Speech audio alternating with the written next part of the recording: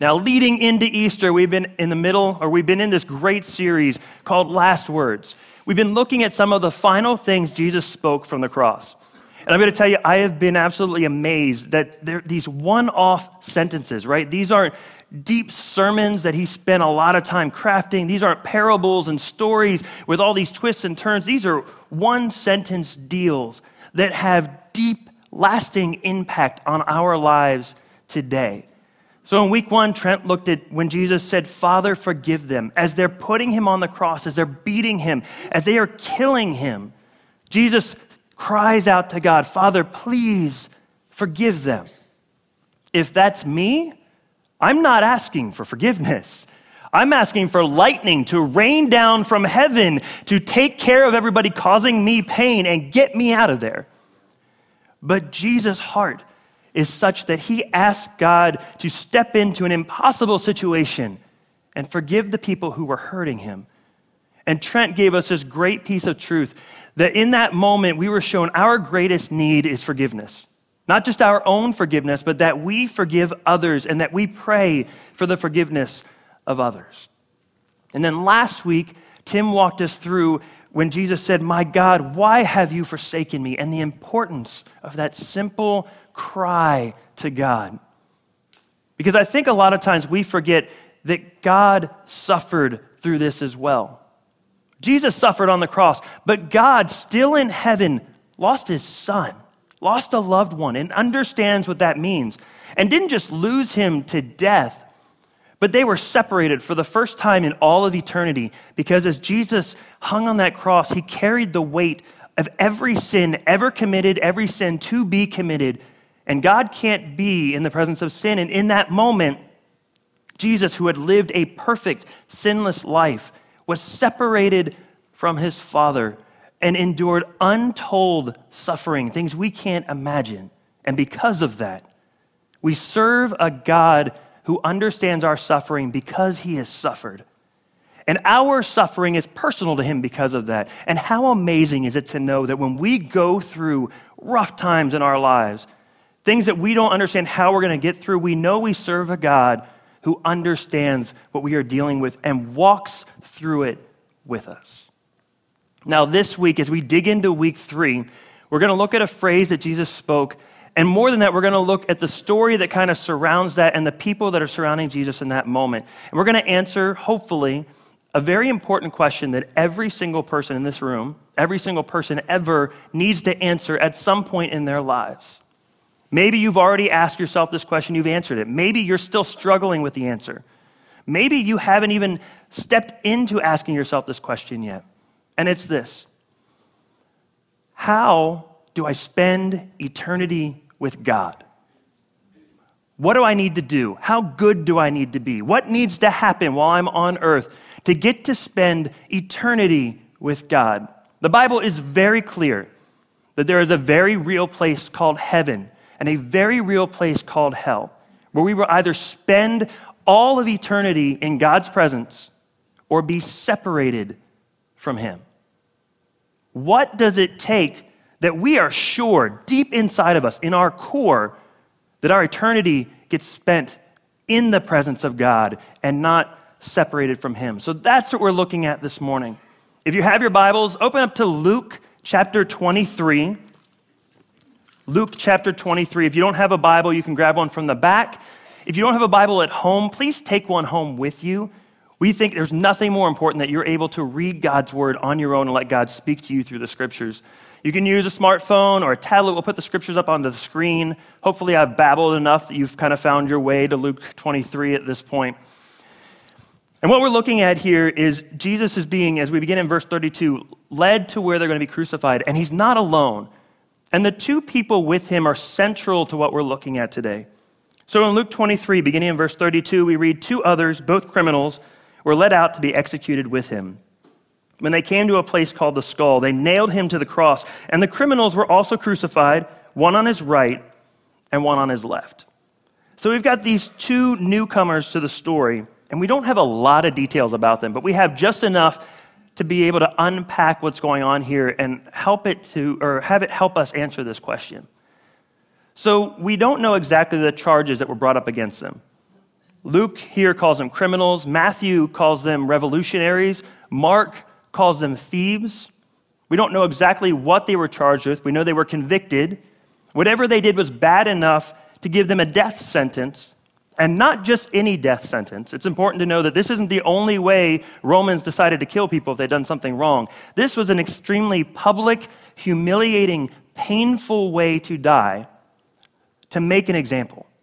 So whatever these guys had done, it was public enough and bad enough that the Romans wanted to make sure that everybody who walked by said, oh, I knew those guys. I knew what they did. I never want to be caught doing that. So these are not great guys, okay? And as we enter the crucifixion, they throw in with the rest of the crowd, right? Everybody is mocking and insulting Jesus. The Roman soldiers who crucified him mock him through the entire process. The Roman leaders are doing their best to tear him down so he doesn't die a martyr. So they are constantly throwing out insults and saying, look, you said you were God. You said you were the Messiah. Why in the world aren't you doing anything about this? And both of the criminals, as we begin the process, are doing the exact same thing. They figure we might as well make sure all of the spotlight's on this guy. Let's take as little humiliation for ourselves as we can. So they throw in with the rest of the crowd.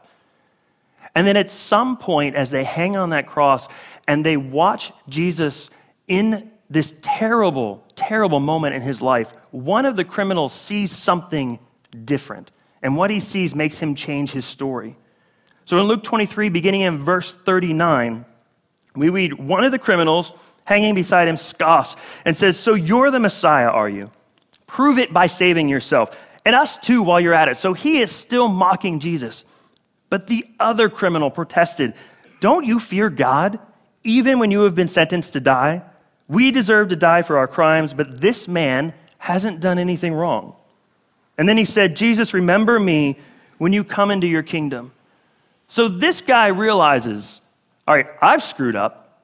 I deserve what I'm getting, but the other man next to me, he's innocent. And whatever he has going for him, I need that in this moment. So somehow he looked at his life and the bad things that he has done and realized he needs somebody to step into his situation so that he can have whatever it is that Jesus has. Now, none of us like to explore the depths of our dark sides, right? None of us like to look at our past and the things that we've done wrong and recognize that maybe we haven't done everything perfectly. Maybe there's been something that we've left off, something that we've done wrong, some little lie, some little stretching of the truth. But if we're very honest with ourselves, none of us are perfect, right?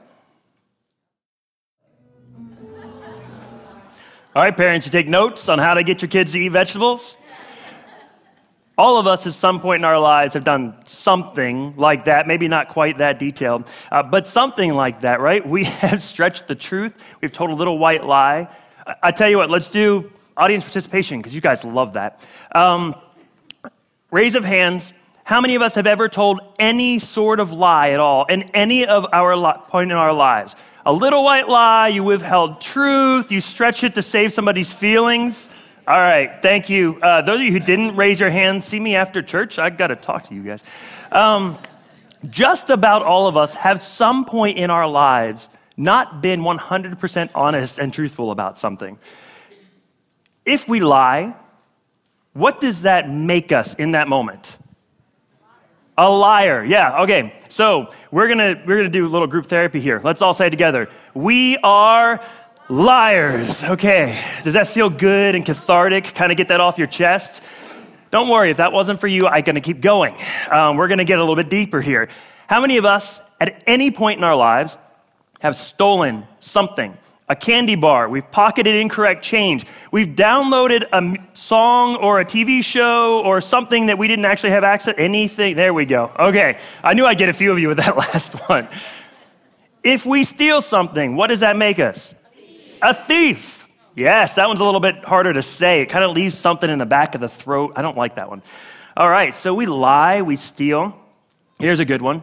How many of us have ever put anything in front of God? We've said, this is more important to me. I'm going to choose to do it my way and not God's way. I feel like work, family, what I want to have is more important than God. I think if we're honest with ourselves, every single one of us at some point in time has chosen something instead of God. When we do that, it makes us an idolater. That's a fancy word for saying that we have something in front of us, something more important than God. It's an idol to us. So in the last 45 seconds, I think we've shown that at least most of us in here are lying, thieving idolaters. Welcome to Epic Church. We are excited to have you guys here this morning. I really hope you'll come back next week. I won't be up here, so yeah. The point is this. We all have something in our past that's not quite right, that's broken, that separates us from God. We all sin. I was a really good kid growing up, and I don't say that to pat myself on the back. I say that to pat my parents on the back. They raised me really well. And when I say really good kid, let me see if I can clear that up a little bit. I was raised in a church. My parents were saved when I was very young. My mom when I was born, my dad just a few years later, and I was raised in a very conservative, strict church background. And so when you did something wrong, you didn't just hear about it from your parents. You heard about it from just about every adult in the building. Everybody knew what was going on. And just about everything you could do could probably be figured out to be wrong in some way or another. And so I wasn't just a kid who kind of stayed away from trouble. I was that kid who actively looked for ways to stay away from trouble. I was that kid who moms went, well, how come you can't be more like Evan, right? The one that nobody wanted to be around or their parents to know. I was that kid who went to Bible camp and won all the Bible awards. I was the kid who enjoyed Sunday school class on Sunday mornings and knew all the answers and always had my hand in the air. I was the kid that went to leadership conferences, the kid who went to leadership camps, the kid who joined worship teams by the time I was 14 years old. I was leading music at 8 years old. I was that kid. That's why we love you. Oh, thanks. At 15, I went on a missions trip to Venezuela. And what we did is we took this street ministry, this skit that we put together, and it was a pantomime done to music. So the music was in Spanish, the skit was universal, and what you did is basically the story took you from creation to sin entering the world to Jesus showing up on the scene to God stepping into Jesus' situation, raising him from the dead. So it's basically the entire gospel story in about 4.5 minutes done by these crazy Americans in face paint on a sidewalk in Venezuela. And it was great. We went to Miami and trained there for a couple of days before we actually went down to Venezuela. And I wasn't picked to play Jesus. But you know what? I was okay with that because I was a kind of a scrawny, small kid. And the guy they picked was a few years older than me, kind of broad-shouldered, big kind of guy who you kind of had in your mind as, okay, that could be Jesus. I wasn't picked as God because I didn't have a beard. That went to one of the guys who was chaperoning the trip. He had the big white beard and kind of looked the part. But then I wasn't picked to be one of Jesus' followers. And I wasn't picked to be one in the crowd. And I wasn't picked to be Adam at the beginning. I was picked to be one of the soldiers that nailed Jesus to the cross. And let me tell you, for the 2.5 days or so that we trained in Miami, I fought that part the entire time. Because I very honestly believed somewhere inside of me that I was not the reason Jesus died. Because I was a good kid. I was saved by the time I was 8 years old. I was leading Bible classes. I was leading studies. I was helping other people figure the God thing out. I didn't have any part in this. So why in the world am I playing this part? Then we got to Venezuela, and we did the skit. And the second time we did the skit, I almost didn't get through it. God wrecked me. He made me realize that it didn't matter what I thought about the life I had led. It didn't matter what I thought about whether or not I had sinned, whether or not what I had done was bad enough to merit being taken care of by God, that just by being human, I was born into a sinful nature, and because of that, I was separated from God. And there was nothing I could do about that. Romans 3:23 took on a whole new meaning for me while I was in Venezuela. Everyone has sinned, and we all fall short of God's glorious standard. The situation is this: God is perfect, completely without sin. He is holy. For us to be in his presence forever, we have to somehow match that standard. because God can't be in the presence of sin just by his very nature. And we, on our own, will never reach that standard. And what I learned in Venezuela, what this criminal learns on the cross, is that we need somebody else to step in for us. Because on our own, Romans 6:23 says the wages of sin is death. So on our own, we're done for. Death and a permanent separation from God is what waits for us.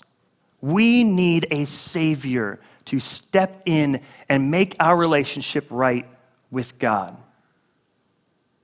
And how that happens is very clear. Romans chapter 10, verses 9 and 10 says this: if you openly declare that Jesus is Lord and believe in your heart that God raised him from the dead and show up at church every Sunday at 9 a.m. and give 15 no, right?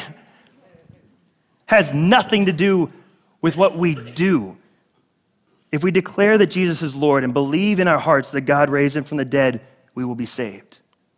It is by believing in your heart that you are made right with God, and it is by openly declaring your faith that you are saved. And man, that seems way too simple to be true. But we get to see it happen on the cross. If we go back to Luke and we look at exactly what this thief said, this criminal said while he's on the cross, we get to see him actually walk through this. So he says in verse 40, don't you fear God? He's talking to the other criminal. Don't you fear God, even when you have been sentenced to die? So the other criminal is insulting Jesus. But this guy recognizes, oh, wait a minute, you're insulting Jesus, but in that, you're insulting God. So he makes that connection. Jesus is exactly who he claims to be. This is the Son of God. We deserve to die for our crimes, but this man hasn't done anything wrong. He's innocent, completely innocent. He's done nothing. He has lived a sinless life. And then he says, Jesus, remember me when you come into your kingdom. So this criminal, this guy who has lived most likely a very terrible life and done some pretty terrible things to be in the place that he is, makes the connection that Jesus is exactly who he claims to be. He is the Son of God. And he recognizes that Jesus' story doesn't end on this cross. That after this, he goes on to something better. There's a kingdom waiting for him that Jesus is going to rule over. And he verbalizes that and then asks God to step in, because here's the deal. He can't do anything else at this moment to make it happen for himself. This is a dying man, unable to get himself down. He can't try and make right what he's done wrong. He can't make up for his sins in any way at all. He can't go through any religious ceremonies. He can't join a church. He can't try to repay his debt to society. He can't go ask anybody for forgiveness. The only thing that he can do is trust that Jesus is who he says he is and put his faith in him. And the coolest part is, that's enough. That's all he needs to do, because we see Jesus respond to his request with the most grace-filled words anyone who is dying and condemned can hope to hear. Jesus looks at him and says in verse 43, I assure you today you will be with me in paradise. There is no question at all what happens here, right? This is the best part of the entire thing, that criminal's salvation, our salvation, it isn't dependent on anything that we do aside from believing in Jesus and accepting God's gift of salvation. Now, here's the hard part. Our salvation isn't dependent on anything that we can do aside from believing in Jesus and accepting God's free gift of salvation. And we have a really hard time with that. Romans 6:23, we read just the beginning of it a minute ago. The wages of sin is death, but the free gift of God is eternal life through Christ Jesus our Lord. Now, we have a really hard time with the idea of free gifts. And I think there are two reasons why. The first is this. we have been programmed to believe there is no such thing as a free gift. Right? There is no free car, there is no free vacation, there is no free meal. Everything comes with some sort of expectation or string attached or price or fine print where we're expected to do something about it. And so we have a hard time believing that there is such a thing as a free gift. It boggles our mind that salvation is free for us and that we don't do anything to earn it. All we can do is believe in Jesus. The second thing is that we are prideful people. We want to work for what we have. Right? We may not love the hard work, but we like the fact that we worked hard for our car and our house and the clothes on our back and the food on our table and the place that we have at work. And the main reason is that we don't want to be indebted to anybody. We don't want anybody to hand us something for free because we know at some point down the road they're going to come back and say, hey, remember when I gave you that thing? Well, I'm ready to cash in now, and I'm ready for that favor. I'm ready for you to help me out. I'm ready for whatever. And God doesn't work that way.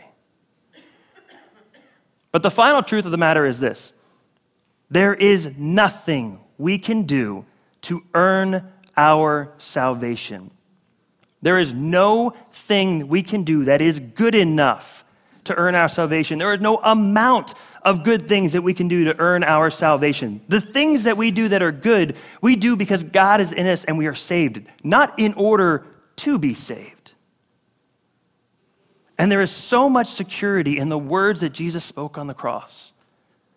I assure you that today you will be with me in paradise because it takes that weight off of you and me. I am so blessed to know that my salvation isn't dependent on what I do, the order that I do it, and the way that I do it, because I'd find a way to screw it up. I would find a way to get it wrong. I would miss the 5th paragraph, 3rd sentence, 20th word that said, hey, you have to do this in order to earn your way into heaven. It's not the way it works. My salvation isn't dependent on anything from me other than my faith in Jesus and the acceptance of that free gift of salvation. So today, every single one of us needs to ask ourselves the question, am I right with God? Do I have a right relationship with my Creator? And if you aren't in a right relationship with God, if you haven't taken the opportunity or been given the opportunity to make your relationship right with God, I want to do that with you this morning. I want to make sure you don't walk out of here without the chance to accept what God wants to be able to give you. Romans 10:10, it is by believing in your heart that you are made right with God, and it is by openly declaring your faith that you are saved. There are 3 pieces to that belief. What we believe in our heart is that we are sinners in need of a Savior. Every single one of us has done something wrong at some point in our lives, and that sin separates us from God, and we need a Savior to take care of it for us. The second is that Jesus is that Savior. He is the one person who can take care of it. He said in John chapter 14, I am the way, the truth, and the life. No one comes to the Father except by me. Now, in 2016, it's very unpopular to tell anybody that there's one thing to do anything at all, right? There is only one way, and I'm okay being politically incorrect about this. There is one way to God, and it is through Jesus our Lord. The third thing is that Jesus died and was raised again so that we could live. He made that sacrifice. He gave himself up so that we would not have to die an eternal separation from God. Those are the 3 things that we have to believe in our hearts in order to accept God's gift of salvation.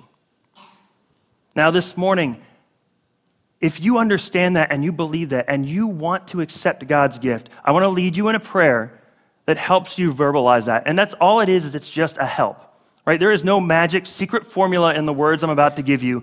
There's not, if you get the second sentence mixed up with the first sentence, you're not going to make it. That's not the way this works. All this is a model prayer to help us voice the decisions that we're making in our heart. And the prayer goes like this: God, I'm a sinner in need of a Savior. I believe that Jesus is that Savior and that he died so that I can live. I commit to follow you for the rest of my life. And that's all there is to it. It all happens inside of us, and this just helps us verbalize the decision that we're making. So this morning, if you're making that decision for the first time, I want you to pray this prayer with me. Pray it quietly to God and accept the gift that he has for you. Let's pray. God, I am in need of a Savior. I believe Jesus is that Savior, and he died so that I can live. I commit to following you for the rest of my life. In Jesus' name, amen. Now, if you said that prayer for the very first time today, I want to encourage you to tell somebody about it. There is nothing better than getting to tell somebody that God stepped into your story and changed it. And I also want you to check out our baptism next week. So you can grab some information from the Connection Center or online at our website, but go check out baptism because it's a way for us to celebrate with you the decision that you made today, and we want to be able to do that. So go check that out. Now the worship team's going to come out. We're going to sing one final song together, and the song is called Last Word. And here's the coolest part about all of this. I said this before, is that our salvation is not dependent on us. God holds our salvation in his hand, and Jesus speaks the final word about our stories. When we put our trust and our faith in him, then we can believe and be completely secure that no matter what, we get to spend eternity in the presence of our great God. And there is something absolutely amazing about that idea.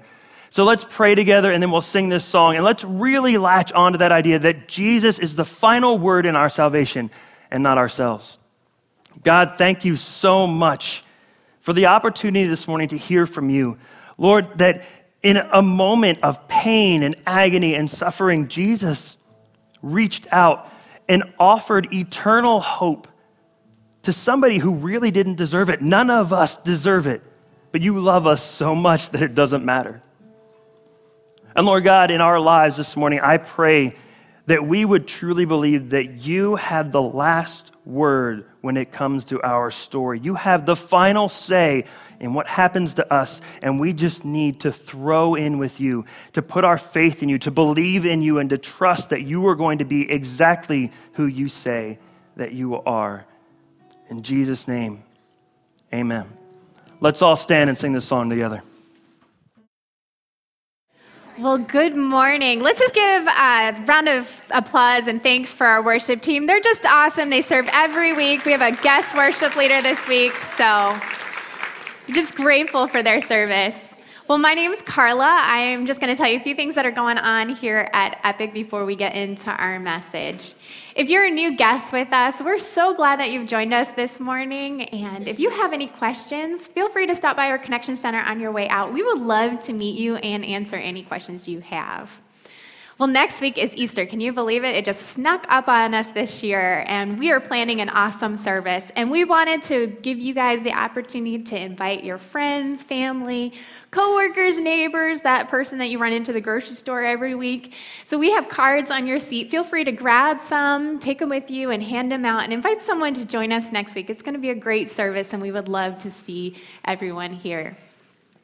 One of my favorite things that we do at Epic on Easter is we have a baptism. And I can't imagine a better day to just publicly profess your faith in Christ through baptism than on Easter Sunday. So if you have made the decision to walk in a relationship with Christ, but you haven't yet taken that step to be baptized, I want to encourage you to sign up online and make that decision. It's just going to be an incredible opportunity. So there is a card on your seat with more information. You can go online and sign up. And for the rest of us, feel free to join next Sunday afternoon. And it's going to be at Flagler Beach. It's an awesome thing, and it's just an amazing thing to see people making that next step.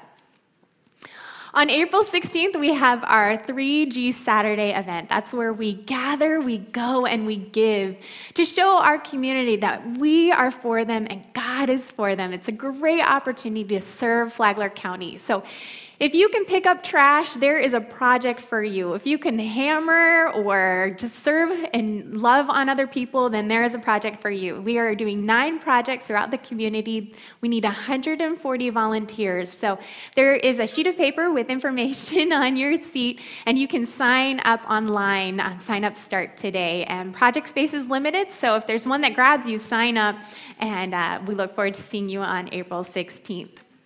Well, just as God wants us to give of our time and our talents, He wants us to give of our resources too. So if you call Epic home and you want to support what we're doing in the community to share the life-changing, to share the story of Christ and make a difference in our community, you can do so today with the giving boxes behind each of the seating sections or online at theepicchurch.com. Well, that's all I have to share with you this morning. Feel free to check out this message and enjoy the rest of service.